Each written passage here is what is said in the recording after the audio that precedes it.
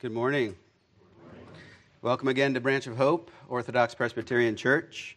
If you would, open your Bibles to Matthew 5, verses 1 through 12. Those will be our verses for this morning. But before we get there, I wanted to share with you in brief why I chose to exhort on this particular passage. I was talking to my wife this morning, sharing a little bit about the passage, the message that I've been preparing. And she said, I think it would be really nice if you took some time, or a minute, not some time, but brief, to share your heart behind this passage so people kind of have an idea of where you're coming from. And so for those of you who know my wife, she's sweet and genuine and sincere. And so I thought that would be a great way to open. And so I'm taking her advice this morning. So one of the main reasons I ended up on this passage is really to encourage us all, right? You know, I'm a father, I'm a husband, I'm a son, I'm a brother, I'm an elder here at the church. And so I see life from a variety of perspectives, and I'm reminded that whatever age or stage we are at in life, there's challenges, right? There's difficulties, and there's temptations. And so every Sunday morning we begin with our congregational prayers collectively before the Lord, so we kind of know how heavy life can be. And there's even things going on beyond that in each of our lives. And so at the heart of this passage, I believe, it tells us who we are in Christ. Right? It deals with our heart before God and our heart as it relates to our neighbors, our friends, and our families. So above all, I chose this passage, and I hope and pray that it's both an encourager and an instructor for all of us here and for those listening online, wherever we find ourselves at this time in our lives. So hear now the word of God. And seeing the multitudes, he went up on a mountain, and when he was seated, his disciples came to him. Then he opened his mouth and taught them, saying, Blessed are the poor in spirit, for theirs is the kingdom of heaven. Blessed are those who mourn, for they shall be comforted. Blessed are the meek, for they shall inherit the earth. Blessed are those who hunger and thirst for righteousness, for they shall be filled. Blessed are the merciful, for they shall obtain mercy. Blessed are the pure in heart, for they shall see God. Blessed are the peacemakers, for they shall be called sons of God. Blessed are those who are persecuted for righteousness' sake, for theirs is the kingdom of heaven. And blessed are you when they revile and persecute you and say all kinds of evil against you falsely for my sake. Rejoice and be exceedingly glad, for great is your reward in heaven, for so they persecuted the prophets who were before you. Thus far the reading of God's word. Let's pray. Father, we come before you this morning, and we ask, Lord, that you would superintend this message. Every word would be for your glory and for the edification of us, Lord, the hearers. Father, I pray that you would just reveal to us your truth about who you are and who we are in you. And Lord, that you would use this scripture to instruct us, correct us, and train us for righteousness, Lord, that we would be prepared for every good work that you have prepared for us. It's in Jesus' name we pray. Amen. So the passage before us is probably one of the more well-known passages in Scripture. It's known as the Beatitudes, and beatitude simply means a state of utmost bliss or complete happiness that comes from being blessed by God. And it is in this passage where Jesus declares the type of characteristics and attitudes of someone who is indeed truly blessed. And just to give you an idea of where we're headed this morning, I want us to first look at these Beatitudes kind of in the larger context of Scripture, right, and the ministry of Christ. And then I want us to look a little bit about the Beatitudes as a whole, kind of overarching those 8 Beatitudes, what we can glean from them collectively. We're going to talk a little bit about what it really means to be blessed, right, this word that gets used quite often in conversation. And then we will look a bit more closely at each individual Beatitude, and finally, how do we respond to what Jesus declares here, right? How do we live in light of these truths? So that's kind of a roadmap for where we're going to be headed. And so to begin, we find ourselves here in the early part of Jesus' first recorded public sermon, commonly known as the Sermon on the Mount, in Matthew 5 through 7. And he's at the beginning of his public ministry, And if we look at the historical context, this is really God formally speaking for the first time after a period of roughly 400 years. Right, so different teachers have commented or pointed out that the book of Malachi, right, the end of the Old Testament canon, ends with literally with the word curse. Right? It says, "Lest I come and strike the earth with a curse."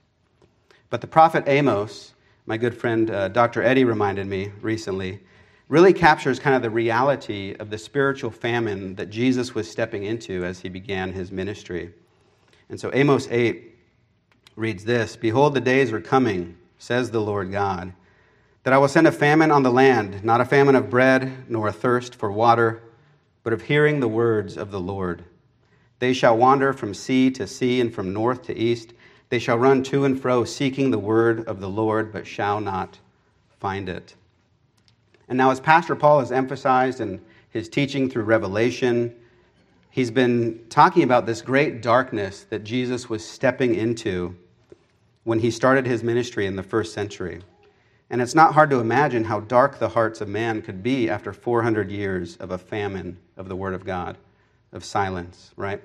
So today in America, we literally have God's Word, sermons galore right at our fingertips, right? And even with that, even in the midst of that, we've seen our culture take a complete nosedive in just a few short decades. And so can you imagine the darkness that could be in man after 400 years of silence? It's hard to fathom. Yet we see here Jesus opening his first public sermon with this series of statements talking not about cursing, but about blessing. And so the light of the world has come into the darkness as Jesus goes about healing and proclaiming and teaching the kingdom of God and what it means to be a part of that kingdom. And so narrowing in a little bit to the Sermon on the Mount in particular has been referred to as a sort of Christian manifesto, a public declaration of the way in which Christians ought to live as we go about our lives as citizens of the kingdom of heaven. And in this sermon, Jesus declares what his kingdom is all about, right? Some of the things it tells us about are true blessedness, about being salt and light, about teaching the law. Great are those who teach the law. It magnifies the law and its requirements. It talks about being generous, loving our enemies, true humility. It teaches us how to pray, the importance of laying up treasures in heaven, the importance of knowing God's care for us and how that should put an end to all of our worries. It talks about the narrow road that leads to life, knowing people by their fruit, the danger of false conversion, and how we are to build our house on the rock, which is the Word of God. And in light of the Great Commission, the Sermon on the Mount may just be the most effective means of evangelism that we could ever imagine. If we could live out the principles taught in the Sermon on the Mount, we would literally turn the world right side up. The gates of hell would not stand a chance. If we all were teaching the law in its true nature, loving our enemies, praying for those who persecute us, seeking first his kingdom and his righteousness, caring for the lamp of our body, what our eyes see and what our ears hear. If we were diligent, asking, seeking, knocking, laying up treasures in heaven, judging rightly, building our house on the rock, if we could live in that way, it would impact the world beyond anything we could imagine. And so in this way, we would be letting our light so shine before men that they would see our good works and glorify our Father in heaven. And so this entire Sermon on the Mount, all of this stuff that Jesus unpacks, this entire way of living and impacting the world around us, it all starts with these Beatitudes. And so what are the Beatitudes? The Beatitudes are objective statements about the character of those individuals who are truly blessed. Those individuals who are true citizens of God's kingdom. And the Beatitudes are not things that we are to try to be and do in order to be blessed. That would be kind of the wrong way to read them and respond to them. And the Beatitudes are more declarative statements, right? They tell us what we actually are if we belong to Christ. These are ontological statements. They're statements of being about those people who are true citizens of God's kingdom. So if you are here this morning, a born-again citizen of God's kingdom, a new creation in Christ, these are statements about who you really are. And these are not statements about the natural disposition of certain people. Right? There are not people who are born naturally poor in spirit. There are not people who are born naturally meek. Not in this objective biblical sense that indicates blessing. These are character traits that are spiritually wrought. These are character traits that are grace-filled, right? And they speak of someone who is born again, right? Someone who has placed their faith in Christ to save them from their sins. And so in light of that, if you were to meet someone who claims to be a Christian, yet has none of these traits in their life, you could rightly wonder about their salvation. And on the other hand, if you were to meet someone who claims to be a Christian who has mastered these traits, you could rightly question their honesty and their salvation because they don't truly understand their need for Christ. And so you see, similar to the law of God, these Beatitudes are not something we can ever obtain on our own strength, nor will we ever exhibit these traits perfectly on this side of heaven. But if our hearts have truly been made new, right, these traits, being poor in spirit, being meek, being hungry for righteousness, merciful, pure in heart, peacemakers, and so on, these will be things we long for and desire to be, even while we look at ourselves and see that we fall short of their standard on a regular basis. And so now people debate the number of Beatitudes here in Matthew. Some say there's 7, some say there's 8, some say there's 9. I'm pretty sure there's 8. And if we look at them as a whole, there's some interesting things to consider kind of collectively. The first and last Beatitude, those who are poor in spirit, those who are persecuted for the sake of righteousness. It says that both of them, theirs is the kingdom of heaven, right? It's a statement of a present reality. All the other ones in between, they say they shall be comforted, they will be comforted, they will be shown mercy, called sons of God, and so on. And so these are future-looking statements. And so in the midst of these future-looking statements and present-day realities, we have this already but not yet kind of truth, right? Which is something not uncommon to Scripture and to our salvation. Right? Regarding our salvation, Hebrews 10:14 says, "For by one offering he has perfected forever those who are being sanctified." And so in our salvation, there is this reality that we have been made perfect, right? We've been set apart as holy. We have been justified. We have declared righteous in Christ. But we're also moving forward in our sanctification, becoming more holy on a daily basis by grace and faith through Christ. And so we've been set apart as holy, but we're also in the process of being made holy. And so this is a concept we see in these Beatitudes. And so part of what that means is that, yes, we have been comforted, but we will continue to be comforted, right? Yes, the earth is our inheritance in Christ. It's a done deal, but the full realization of that is yet future. We have been filled, yet we continue to be filled. We have been shown mercy, and we will continue to be shown mercy. And so there's also a structure and a progression to the Beatitudes, not too dissimilar from the Ten Commandments. Just as there is a first and second table of the law, right? The first 4 commandments deal with our relationship with God. The second 6 commandments deal with our relationship with our neighbor. In a similar way, the first 4 Beatitudes really deal with our relationship with God, our heart condition, right? And it culminates in the middle with us hungering and thirsting for righteousness. And then we are filled. And then it transitions from there. The outworking of that is that we become merciful. Our hearts' desires are made pure. They change. We become peacemakers. And so another interesting parallel to consider is that when we think about the basis for the law of God, right, from which the commandments flow, we know that the law is a reflection of God's perfect character, right? And similarly, who is it that the Beatitudes describe? Who is the truly meek one? Who is the truly merciful one? Who is pure in heart? Who is the true peacemaker? Who is the one who is reviled and persecuted for righteousness' sake? It is Christ. The only one who lived out the Beatitudes perfectly was our Lord and Savior, Jesus Christ. And that is the image of what we are being conformed to on a daily basis.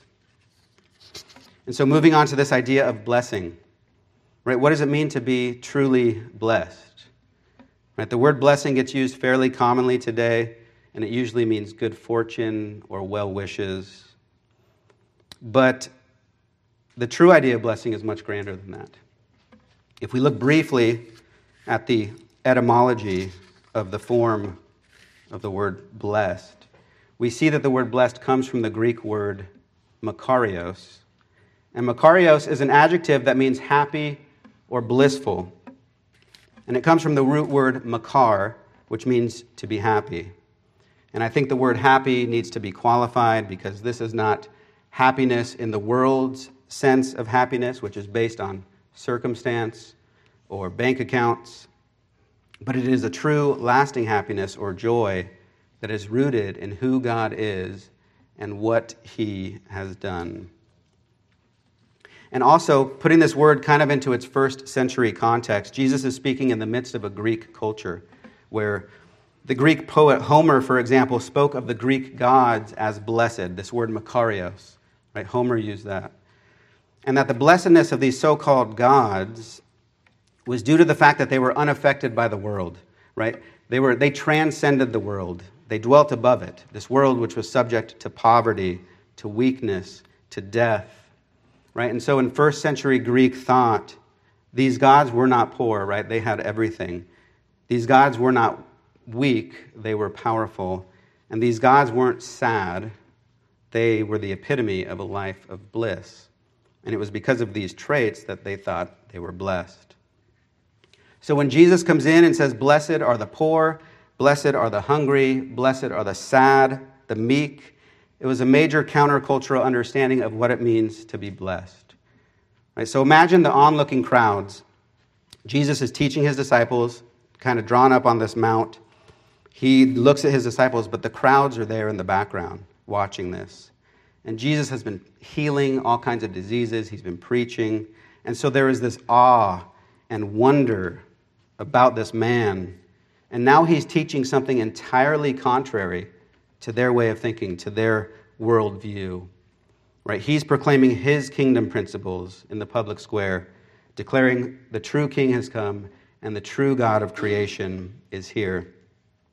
And so we've talked about this a little bit in our recent apologetics conference on the kingdom of God, how Jesus is beginning the work of creating a new culture founded on his kingdom principles. And the Beatitudes, the character traits of these kingdom citizens are really right at the heart of this culture-changing reality, this world-changing way of living. And so what do the inspired scriptures say about a person who is blessed? Psalm chapter 1, I think, has one of the best summaries. It says, "Blessed is the man who walks not in the counsel of the ungodly, nor stands in the path of sinners, nor sits in the seat of the scornful, but his delight is in the law of the Lord, and in his law he meditates day and night. He shall be like a tree planted by rivers of water, that brings forth fruit in its season, whose leaf also shall not wither, and whatever he does shall prosper. The ungodly are not so, but are like the chaff which the wind drives away. Therefore the ungodly shall not stand in the judgment, nor sinners in the congregation of the righteous. For the Lord knows the way of the righteous, but the way of the ungodly shall perish."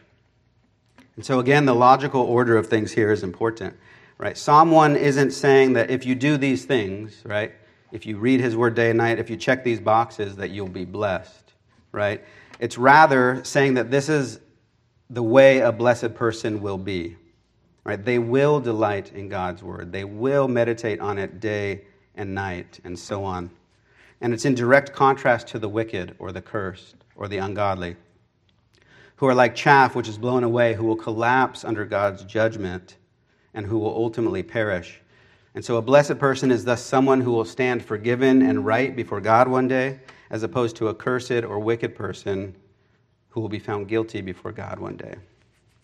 And so it's also important to understand that this blessedness that the Bible speaks of describes God himself in the scriptures. So from Psalm 68, "O God, you are more awesome than your holy places. The God of Israel is he who gives strength and power. to his people. Blessed be God. Psalm 72:18, blessed be the Lord God, the God of Israel, who only does wondrous things. Psalm 119:12, blessed are you, O Lord, teach me your statutes. And in the New Testament, 1 Timothy 1:11 says, according to the glorious gospel of the blessed God, which was committed to my trust. So this idea of blessedness, what it means to be blessed, is true of God himself, right? Therefore, if what it means to be blessed is true of God himself, then it is also true of Christ. And if it's true of God and true of Christ, then the only people who can possibly partake or experience true blessedness are those who partake of God and partake of Christ. There is no blessedness or being blessed apart from being in relationship with God through Christ. So as the Apostle Peter states, we who believe in the Lord Jesus Christ are partakers of the divine nature, and by extension we know and experience true godly blessedness. Now let's take a little closer look at some of these Beatitudes individually. One of the first things to notice is that these Beatitudes are not new ideas that Jesus is plucking out of thin air, but they are descriptions of God's people that we see throughout the Scriptures. Right? Blessed are the poor in spirit, for theirs is the kingdom of heaven. So let's look at Isaiah 61:1 and Isaiah 66:2. It says, the Spirit of the Lord God is upon me, because the Lord has anointed me to preach good tidings to the poor. He has sent me to heal the brokenhearted, to proclaim liberty to the captives, and the opening of the prison to those who are bound. Isaiah 61:1. In Isaiah 66:2, for all those things my hand has made, and all those things exist, says the Lord. But on this one will I look, on him who is poor and of a contrite spirit, and who trembles at my word. And so briefly, those who are poor in spirit are those who understand that they have nothing to offer spiritually to God. Right? They are like the man in Luke 18 who stood before God, beat his chest, and said, God, have mercy on me, a sinner. So being poor in spirit is admitting that because of your sin, you are completely destitute spiritually and can do nothing to deliver yourself from your dire situation. When Jesus says, blessed are the poor in spirit, for theirs is the kingdom of heaven, he is declaring that before we can enter into God's kingdom, we must recognize the utter worthlessness of our own spiritual currency and the inability of our own works to save us. Next, we have, blessed are those who mourn, for they shall be comforted. So let's go back to Isaiah 61, verses 2 and 3. It says, to proclaim the acceptable year of the Lord and the day of vengeance of our God, to comfort all who mourn, to console those who mourn in Zion, to give them beauty for ashes, the oil of joy for mourning, the garment of praise for the spirit of heaviness, that they may be called trees of righteousness, the planting of the Lord, that he may be glorified. So what a beautiful passage, right? When we sin against God, we should experience our most intense grief, right? When we sin against God, we should experience our most intense mourning. When we sin against God, we should experience our most intense sorrow. We should be utterly broken and disgusted over even the smallest of sins. And this sorrow is the godly reaction to a poverty of spirit. And that is right where God meets us, right? We see in this passage 5 different ways that he comforts the mourning and the brokenhearted, right? Where he exchanges the mourning for the oil of joy and for garments of praise. And the Apostle Paul also speaks of this in 2 Corinthians 7:10. He says, for godly sorrow produces repentance leading to salvation, not to be regretted, but the sorrow of the world produces death. And so godly sorrow, mourning over our sin, leads to repentance, which leads to salvation. And this is how a blessed citizen of God's kingdom responds to their sinful estate. Next, we have, blessed are the meek, for they shall inherit the earth. And the words of Jesus in this beatitude echo Psalm 37:11. But the meek shall inherit the earth, and shall delight themselves in the abundance of peace. John Calvin, there's a bit of a lengthy quote here that I'll read regarding this passage, but it's a good one, so bear with me. It says, "So we must wait patiently to possess the inheritance which Christ has promised, and to claim the earth as his gift to us. We should be content to pursue our course to the end and complete our earthly pilgrimage. Regardless of where we are, regardless of the trials we bear and the oppression and losses we endure, we should, I say, be content to trust God's assurance and the testimony of our conscience that all will be ours because we are his children and heirs. Furthermore, we should stop envying the proud, the violent, and the domineering who think they have everything when, like brute beasts, they have come out on top. That is in essence what this verse teaches us. We should thus place our Lord's protection above the impulse to retaliate or defend our cause. And so a spirit of meekness drives envy, covetousness, and pride out of our hearts, right, as we entrust ourselves and our prosperity to our Heavenly Father. Right? We can be content in all things and model Christ's behavior, who didn't need to defend his cause, although he could have called thousands of angels to his side, but he entrusted himself to the protection and the will of his Father. And this leads us to what I find one of the most intriguing aspects of meekness, seen in Matthew 11:29, where Jesus says, "Take my yoke upon you and learn of me, for I am meek and lowly in heart, and ye shall find rest unto your souls." And so what we see here is that when Jesus calls us to come to him, right, to take his yoke upon himself, to learn from him, it is on the basis of his meek and lowly character. Right? Come to me because I am meek. And that's a huge truth to grasp, especially as we are called to imitate Christ. Right? We are called to fulfill the Great Commission and bring the gospel to those around us and to give a reason for the hope that is within us. And we are called to do this, right, as 1 Peter 3:15 says, in gentleness and meekness and much respect. So meekness is a central character trait of a blessed kingdom citizen, and someone who knows Christ as Lord and Savior will be continually growing in meekness. Blessed are those who hunger and thirst for righteousness, for they shall be satisfied. A simple definition of righteousness is right standing with God. Right? A citizen of God's kingdom will then be someone whose life is marked by a hunger and a thirst for a right standing with God. Right? And the analogy is this, right? If you, just as we desire life-giving food and life-giving water to survive, so should we desire to be in a life-giving relationship with God. And we see this in Psalm 42:2. My soul thirsts for God, for the living God. When shall I come and appear before God? And then Proverbs 11:4 tells us that wealth is worthless in the day of wrath, but righteousness delivers from death. And since we who are poor in spirit know that we have no righteousness of our own, we hunger and thirst for a righteousness that is only found in Christ by grace through faith. And while righteousness speaks of a right relationship with God, it also speaks of a right relationship with other people, with our neighbors, with our family. And this is kind of where the Beatitudes transition to more of the outworking of a changed heart.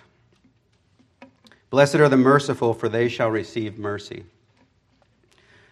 This is an interesting beatitude in the sense that it almost sounds like God withholds his mercy towards us until a future date when our mercy is evaluated to see if we are worthy to receive his mercy. Right? Blessed are the merciful, for they shall then receive mercy.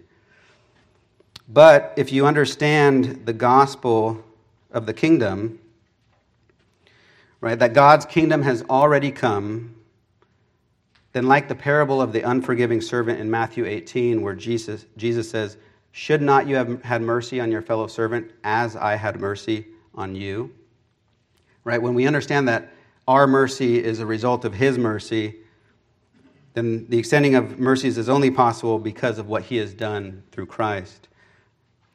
And the glorious truth to be recognized here, I think, is that it is the very mercy of God that is responsible for anyone being drawn to Christ in the first place, right?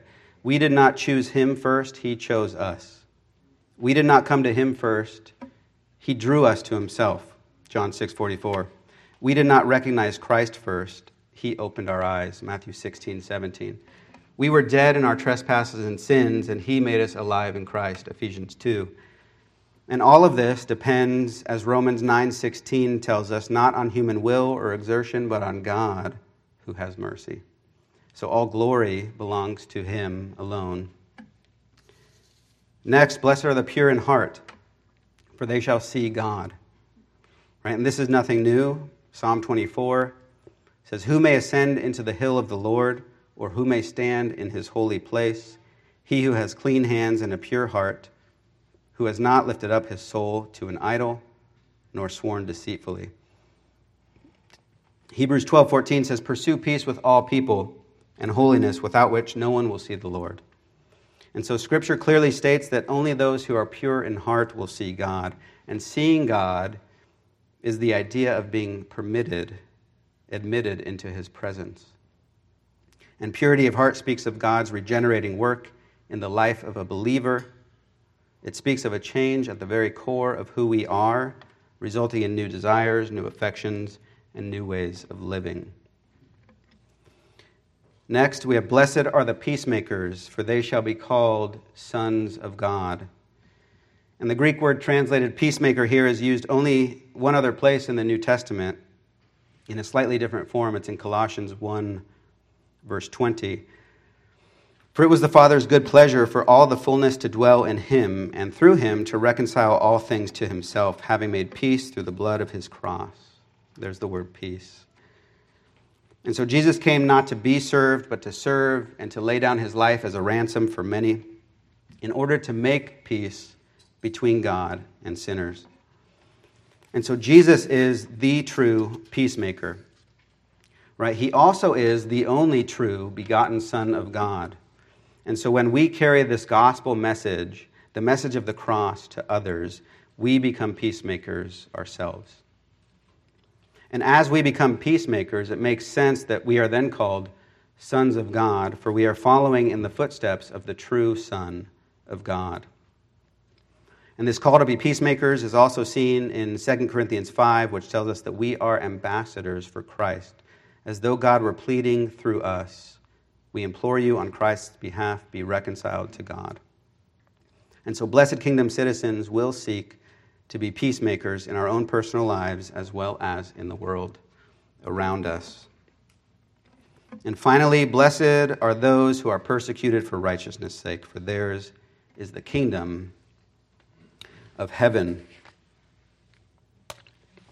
So we've kind of come back full circle, right? The poor in spirit will receive the kingdom of heaven, and so do those who are persecuted for righteousness' sake. These are the two bookends kind of the Beatitudes. So, you're poor in spirit, you're meek, you're merciful, you're a peacemaker. And just like they did to our Lord and Savior, what does the world do to people like that? They persecute them, right? And now we know that some people suffer for doing evil, right? But that is called punishment, not persecution. We know that some persecuted are persecuted for reasons unrelated to righteousness, but Jesus wasn't speaking here of a general blessing to all victims of persecution for any cause. Right? He speaks of it in relation to those who are persecuted for actively pursuing the kingdom of righteousness and because of their faith in Christ. In 1 Peter 2:20, we learn that it's commendable before God to suffer for doing good. Right? And this beatitude echoes One of my favorite promises in the Scriptures, which is a huge encouragement for us as it relates to being a peacemaker and bringing the gospel to those around us. It's from 1 Peter 4:14. It says, "If you are reproached for the name of Christ, blessed are you." And that's pretty much like a parallel of the Beatitude, right? If you're reproached for the name of Christ, blessed are you. Then it goes on to say, "For the Spirit of glory and of God rests upon you. On their part, he is blasphemed, but on your part, he is glorified." So let's suppose you step out to share your faith with someone, right? There are really three possible responses, right? One response is that the person repents and believes and gets saved, right, which is definitely a win. The second possibility is the person doesn't get saved, but you plant or you water a seed, which is also a win. And third, they reject you, they revile you, they reproach you for the sake of Christ.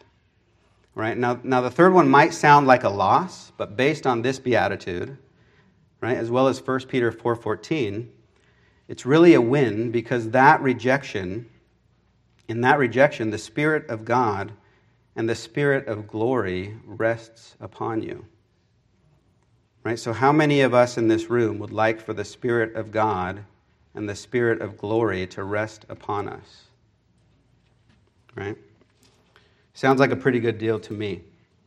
Right? Every time we step out in faith for the sake of Christ, it's guaranteed to be a winning situation. And so how do we respond to these truths, these beatitudes? One of the main takeaways to be encouraged with is to be reminded of how blessed we are to already possess, in part, the characteristics and power of the kingdom of God. As disciples of Christ, we should read these Beatitudes, and hopefully we recognize these characteristics in our own lives, but not perfectly. Right? We know that we fall short, but that just grows in us a desire to be more like Christ and to lean into Him more and more. But there's also the response of the crowds, right? These onlookers in the background, listening in on these countercultural truths that Jesus was teaching to His disciples. And maybe that's you here this morning. Maybe you're not yet a disciple of Christ, but you're hearing these promises and blessings of eternal life and the realities of the citizens of the kingdom of God, and it is stirring up in you a desire to be the kind of person who is truly blessed, right? And we would say that that's a good thing, and we would encourage you to come to Christ today, right? As ruling Elder Bob mentioned in our time of confession this morning, to put everything under the blood of Christ, to repent of your sin, to believe in Christ, right? To turn to Christ for life everlasting while He has given you time. For today is the day of salvation, and tomorrow is not a guarantee for any of us. And maybe after hearing these words of life and blessing this morning, you've understood them, and they don't stir anything in you at all. If that's you, then my prayer is that God would not leave you in such a hard and impenitent condition, but that He would have mercy on your soul and draw you to Himself. And so in closing, the Beatitudes are words of declaration and celebration for those who belong to Christ, those who are citizens of the kingdom of God. And they are words of invitation for those who are not yet in Christ, the onlookers, those who have come out maybe for the sake of tradition, for the sake of curiosity, or even the sake of skepticism. Yet for all of us, may these words be words of transformation, working in our lives by the power and mercy of our blessed God and Savior. Let us pray. Father in heaven, we just thank you for this time to hear from you, to hear your word. Lord, I pray that whatever was from you this morning would fall in the hearts of the hearers on good soil, Lord. That it would grow deep and wide and strong, and it would produce a crop 100-fold, Lord. Pray for those, Lord, who are here and do not know you, that they would be drawn to you this morning, that they would be convicted of their sin, that they would be aware of their need for forgiveness and mercy, that they would run to Christ for life everlasting. We pray all these things for your glory. In Jesus' name, amen.